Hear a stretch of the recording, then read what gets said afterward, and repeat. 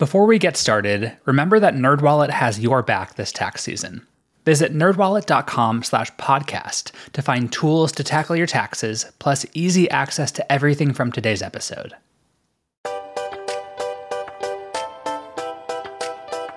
Welcome to the NerdWallet Smart Money Podcast, where we answer your personal finance questions and help you feel a little smarter about what you do with your money. I'm Liz Weston. And I'm Sean Piles. As always, be sure to send us your money questions. You can call or text us on the Nerd Hotline at 901-730-6373. That's 901-730-NERD. Or you can email us at podcast@nerdwallet.com. And if you want more nerdy goodness delivered to your device every Monday, slam that subscribe button. In this episode, Sean and I discuss how to plan and actually achieve your money goals with the help of one of our favorite nerds, Kim Palmer. But first, in our This Week in Your Money segment, Sean and I dig into what to do if you've recently lost your health insurance. Right. This is something that a lot of people are going to be dealing with if they haven't already. Because of job losses between February and May, 5.4 million people in the U.S. lost their health insurance. That's according to a recent report by Families USA, a healthcare advocacy group. And for some context, 3.9 million lost their health insurance due to the Great Recession between 2008 to 2009.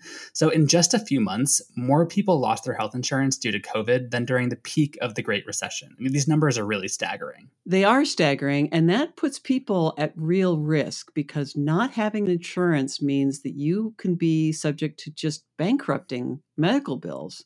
And it's really difficult. And I really want to acknowledge how difficult and frustrating this entire process can be. I mean, not only are people out of work and they have to file for unemployment, which, as we know, can take a really long time, they also have to find some way to be insured. And then they have to fork over a bunch of money for healthcare and then navigate a seriously broken system. Yeah. So there are a few options that I wanted to talk through with you, Liz. I don't want to pretend like I'm a healthcare expert, but I know that you have a little more experience with this than I do. So I know there are a few. There's COBRA, there's the ACA, there's Medicaid. But as we go through these, I don't want to give the impression that it's going to be easy or that I'm endorsing this very flawed system. We're just trying to help listeners navigate the system as it is today so they can make an informed decision. And the first thing we should address is it's going to be really tempting to go bare, meaning to not have health insurance. And I want to encourage you, if you're in this situation, to try to do everything you can to get some kind of coverage. And the reason is maybe you are healthy, maybe you never go to the doctor, but we never know what's around the corner. Obviously, this whole year has taught us that.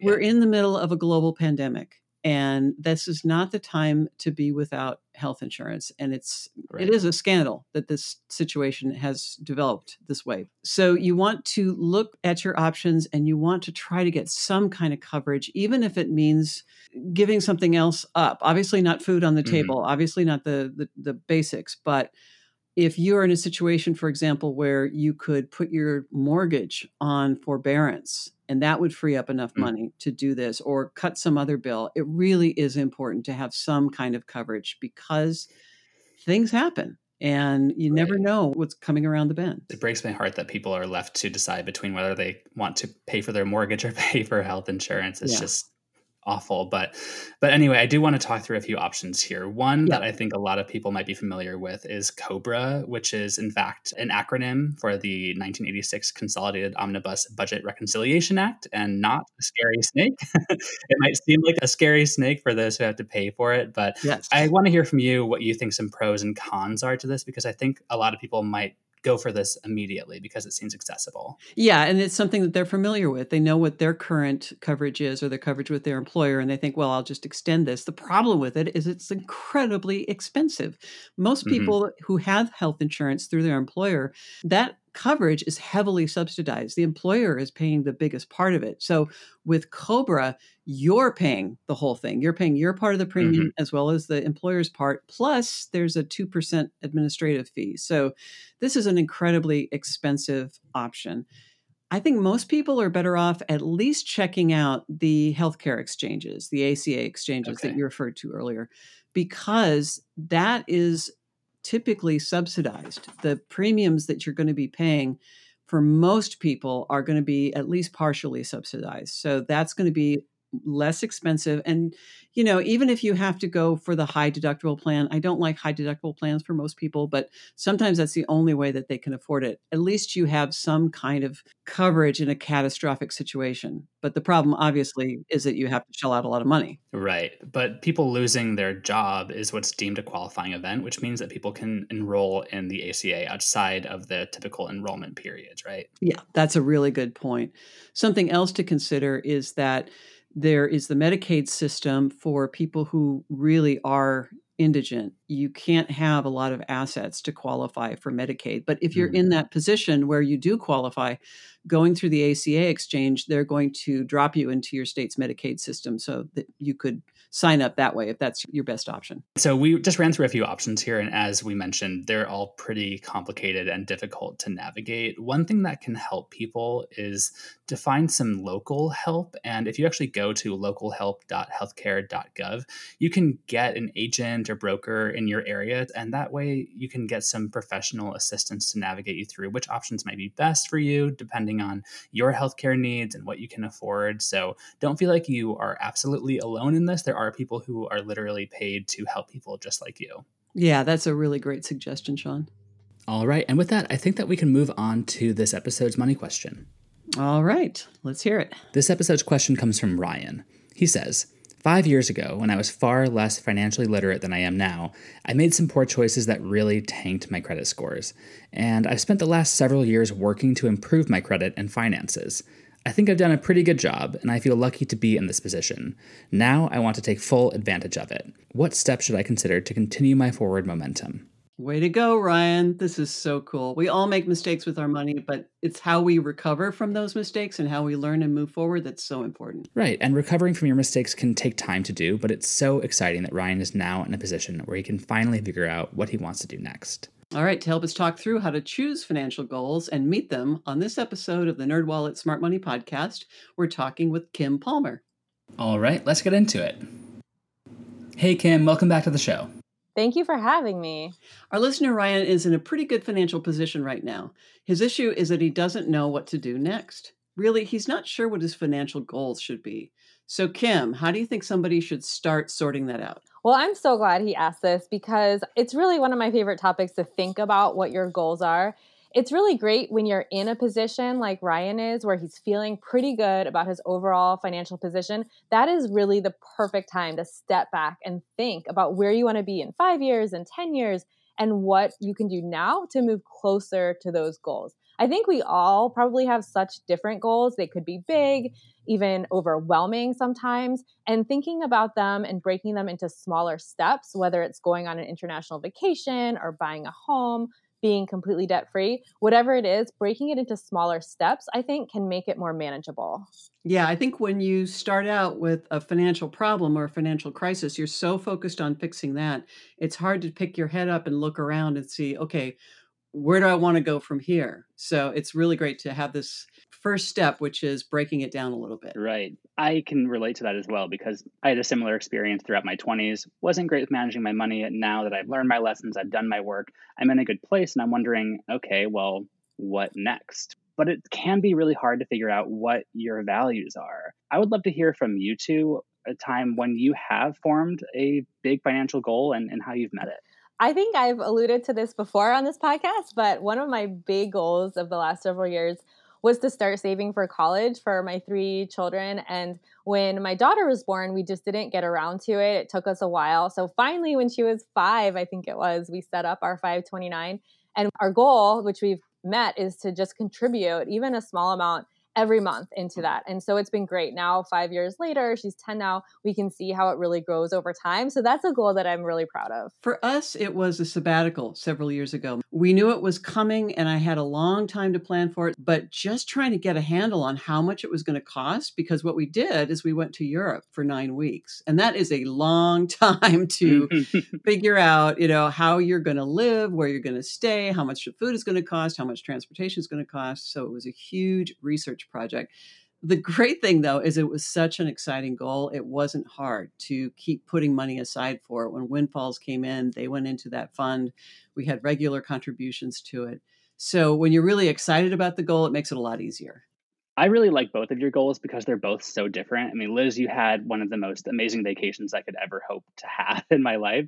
And Kim, you have what I wish my parents had done. And I'm sure your kids are going to be really appreciative of that. But it shows that you can really have all kinds of financial goals, but it can be hard to figure out what you want to do with your money. One of the things that really helps me figure this out is George Kinder's 3 questions. And if you don't know George Kinder, he was the founder of the life planning movement. This was a movement in the financial planning circles to get beyond the nuts and bolts of saving for retirement and putting aside money for your kids' college education, to really focus in on what's most important to you, what your values are, what your goals are, basically making your dreams come true. So first he has you imagining a scenario in which all your needs are covered now and in the future. In other words, you are finally financially secure. What does your life look like? How are you spending your time?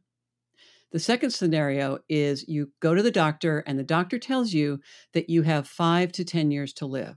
You're going to feel fine up until the end, but it's going to come sooner than you thought. So now, what do you do with your life? What changes? How are you going to spend your time? The third scenario, you go to the doctor, but instead of being told you have 5 to 10 years to live, now you only have 24 hours. What will you regret? What will you wish you'd done, but didn't? Now, those are big, heavy questions, but they really help you focus on what's most important to you, and that can help with goal setting. Is it bad that my immediate reaction is to make some impulse purchases and hop in my car and go on a big road trip? Because not having that much time makes me want to make the most of my money right now. There you go. Yeah, that can put a little bit too much pressure on the today, because we have to balance the past and the future as well as today. But that thing about travel, that tells me that travel is very important to you. Yeah, it's my first instinct.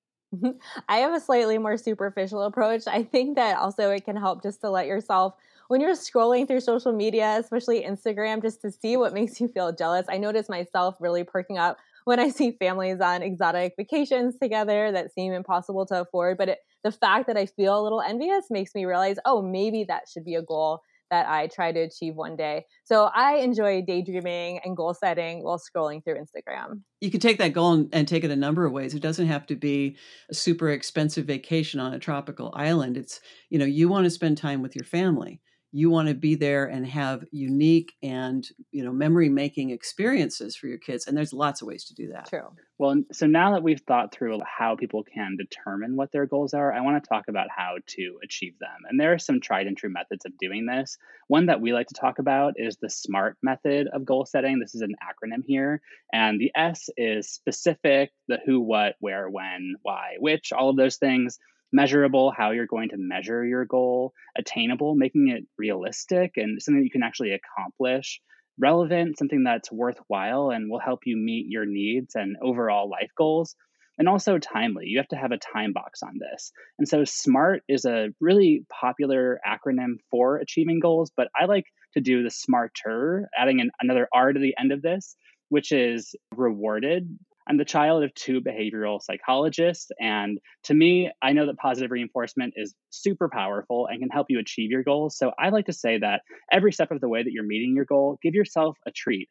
For me, I've been trying to save a lot of money recently, just in general, to have money in the bank, and also because the world is pretty uncertain right now. And so every $1,000 that I have put in my bank account, I've given myself a little reward. Maybe that's a new pair of shoes or a new fun plant for my house, whatever it may be, to help me feel like I'm achieving my goal and also that I can enjoy what I'm earning. I love that. I do too. That is a great way to do it, because for those longer term goals, you really need to stay motivated. And if it's not a super exciting goal, like, expanding your emergency fund, woohoo, you still need to have something to encourage you to keep going with it. That's great. Alongside whatever big goals you set for yourself, though, you also want to make sure that you're covering the basics. That means saving for retirement, having an emergency fund, paying all your bills on time each month, super important for your credit score, paying off high rate debt like credit cards. And that really speaks to all the good work, I think, that Ryan has already been doing. He's, of course, been focused on that. So part of this is about continuing all that good work. Yeah, I think that it's really important to have big goals like buying a home or international travel, and also just little goals of keeping the day-to-day stuff in your life going well. That's the sort of thing that you need to practice on an ongoing basis. Like maybe if you had trouble paying things on time, making sure that you have auto payment set up. Definitely. And so many of these goals really come back to saving and making sure you're staying on top of your budget or even having a budget. One tool I really like to help with that is the 50-30-20 budget, where you put 50% of your take-home pay toward needs like your housing costs, 30% towards wants, and then 20% toward debt payments and savings. I think right now with the pandemic and how it's affected so much of our patterns, our lifestyle, our spending, it's really affected especially that category of wants, where people have dramatically started spending less on things like travel and restaurants because really there's been no choice. But one thing people are considering, and something maybe worth considering, is if you want to extend some of that saving even after the pandemic lockdowns start to lift, if it's something that's been useful or it's been a way to redirect previous spending habits so you can have a bigger savings fund. And that brings me to something else I wanted to talk about, which was how to change your goals when life throws you a curveball. That's part of why I struggle to meet long-term goals, is because I'll have an idea of, okay, I want to buy a car, but then, oh no, there's a pandemic and I need to start saving all of my money and maybe I should put that other plan on hold. I'm wondering if you guys have any thoughts on the best way to redirect your goals so that you are covering any sort of immediate emergency that can pop up, like your car breaking down or the need to hoard 6 months of groceries in your house, while also making sure that you can still meet those longer term goals. Yeah, I do think you have to be flexible because obviously life changes and nobody could have predicted this year. I'm sorry. This is just beyond. Yeah, just one thing after another. Yes, beyond imagination. So it is important to be in the habit of savings. I think that's more important than anything else, is continuing to put that money aside. And it is important to kind of look down the road a little bit and go, well, maybe it'll take me a bit longer to get to my goal. We do that when we try to figure out our financial priorities as well, because people ask us how to prioritize their financial goals, what needs to come first. And, we have an outline of what to do when, but sometimes you need to just switch it up because life has changed. Right. And over time, I think it's really important to check in with yourself and how you're doing, because you don't want to get stuck with a goal that no longer fits your needs. Yes. And if you do have a partner, I think it can be useful too to sit down with them so you're coordinating, because so much, I know for me and my husband, since so much of our spending and saving goals are related, it's helpful if we actually sit down at least once every few months and just review everything, see what we need to adjust. So that kind of coordination can really be helpful also. Yeah. And they can be great accountability partners. Like when I was beginning to save and I was horrible at it, my partner would tell me all the time, or rather he would give me a look when I was buying something and the package would come and be like, did you really need that pair of shoes? And the answer is no, I totally didn't. And I could have had 50 more bucks toward my saving goal, but that sort of accountability helps me a lot. I kind of need some like positive punishment in a way to help me do what I need to do. So yeah, whatever works for you. Okay. Well, Kim, do you have any final thoughts for us? I think really the main takeaway for me is to think about how you are spending and saving and getting into that saving habit. Because as long as you're saving money and you're building up those savings, it really lets you be flexible with whatever your goals are, even as they change over time. That sounds great. Well, thank you for joining us. Thanks for having me. All right. Well, now let's get into our takeaway tips. First up, when you're crafting your goal, think about what your values are and what steps you can take to achieve them, and craft your goals around that. Use tools to help you make your plan. You can use the 50-30-20 budget and savings calculators and debt payoff calculators to help you get where you want to go. Lastly, reevaluate as you go and coordinate with a partner if you have one, or think about tapping a friend to be an accountability partner for you. And that is all we have for this episode. Do you have a money question of your own? Turn to the Nerds and call or text us your questions at 901-730-6373. That's 901-730-NERD. Or you can email us at podcast@nerdwallet.com. Also, visit nerdwallet.com/podcast for more info on this episode. And remember to subscribe, rate, and review us wherever you're getting this podcast. And here's our brief disclaimer, thoughtfully crafted by NerdWallet's legal team. Your questions are answered by knowledgeable and talented finance writers, but we are not financial or investment advisors.